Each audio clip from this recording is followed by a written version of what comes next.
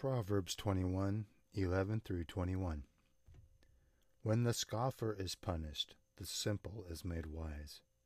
But when the wise is instructed, he receives knowledge.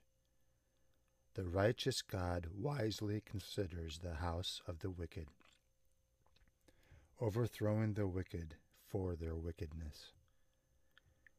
Whoever shuts his ears to the cry of the poor will also cry himself and not be heard. A gift in secret pacifies anger, and a bribe behind the back strong wrath. It is a joy for the just to do justice, but destruction will come to the workers of iniquity.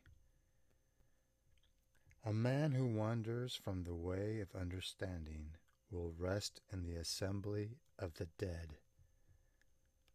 He who loves pleasure will be a poor man. He who loves wine and oil will not be rich. The wicked shall be a ransom for the righteous, and the unfaithful for the upright. Better to dwell in the wilderness than with a contentious and angry woman.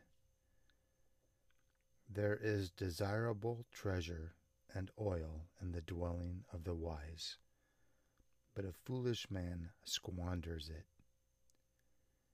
He who follows righteousness and mercy finds life, righteousness, and honor.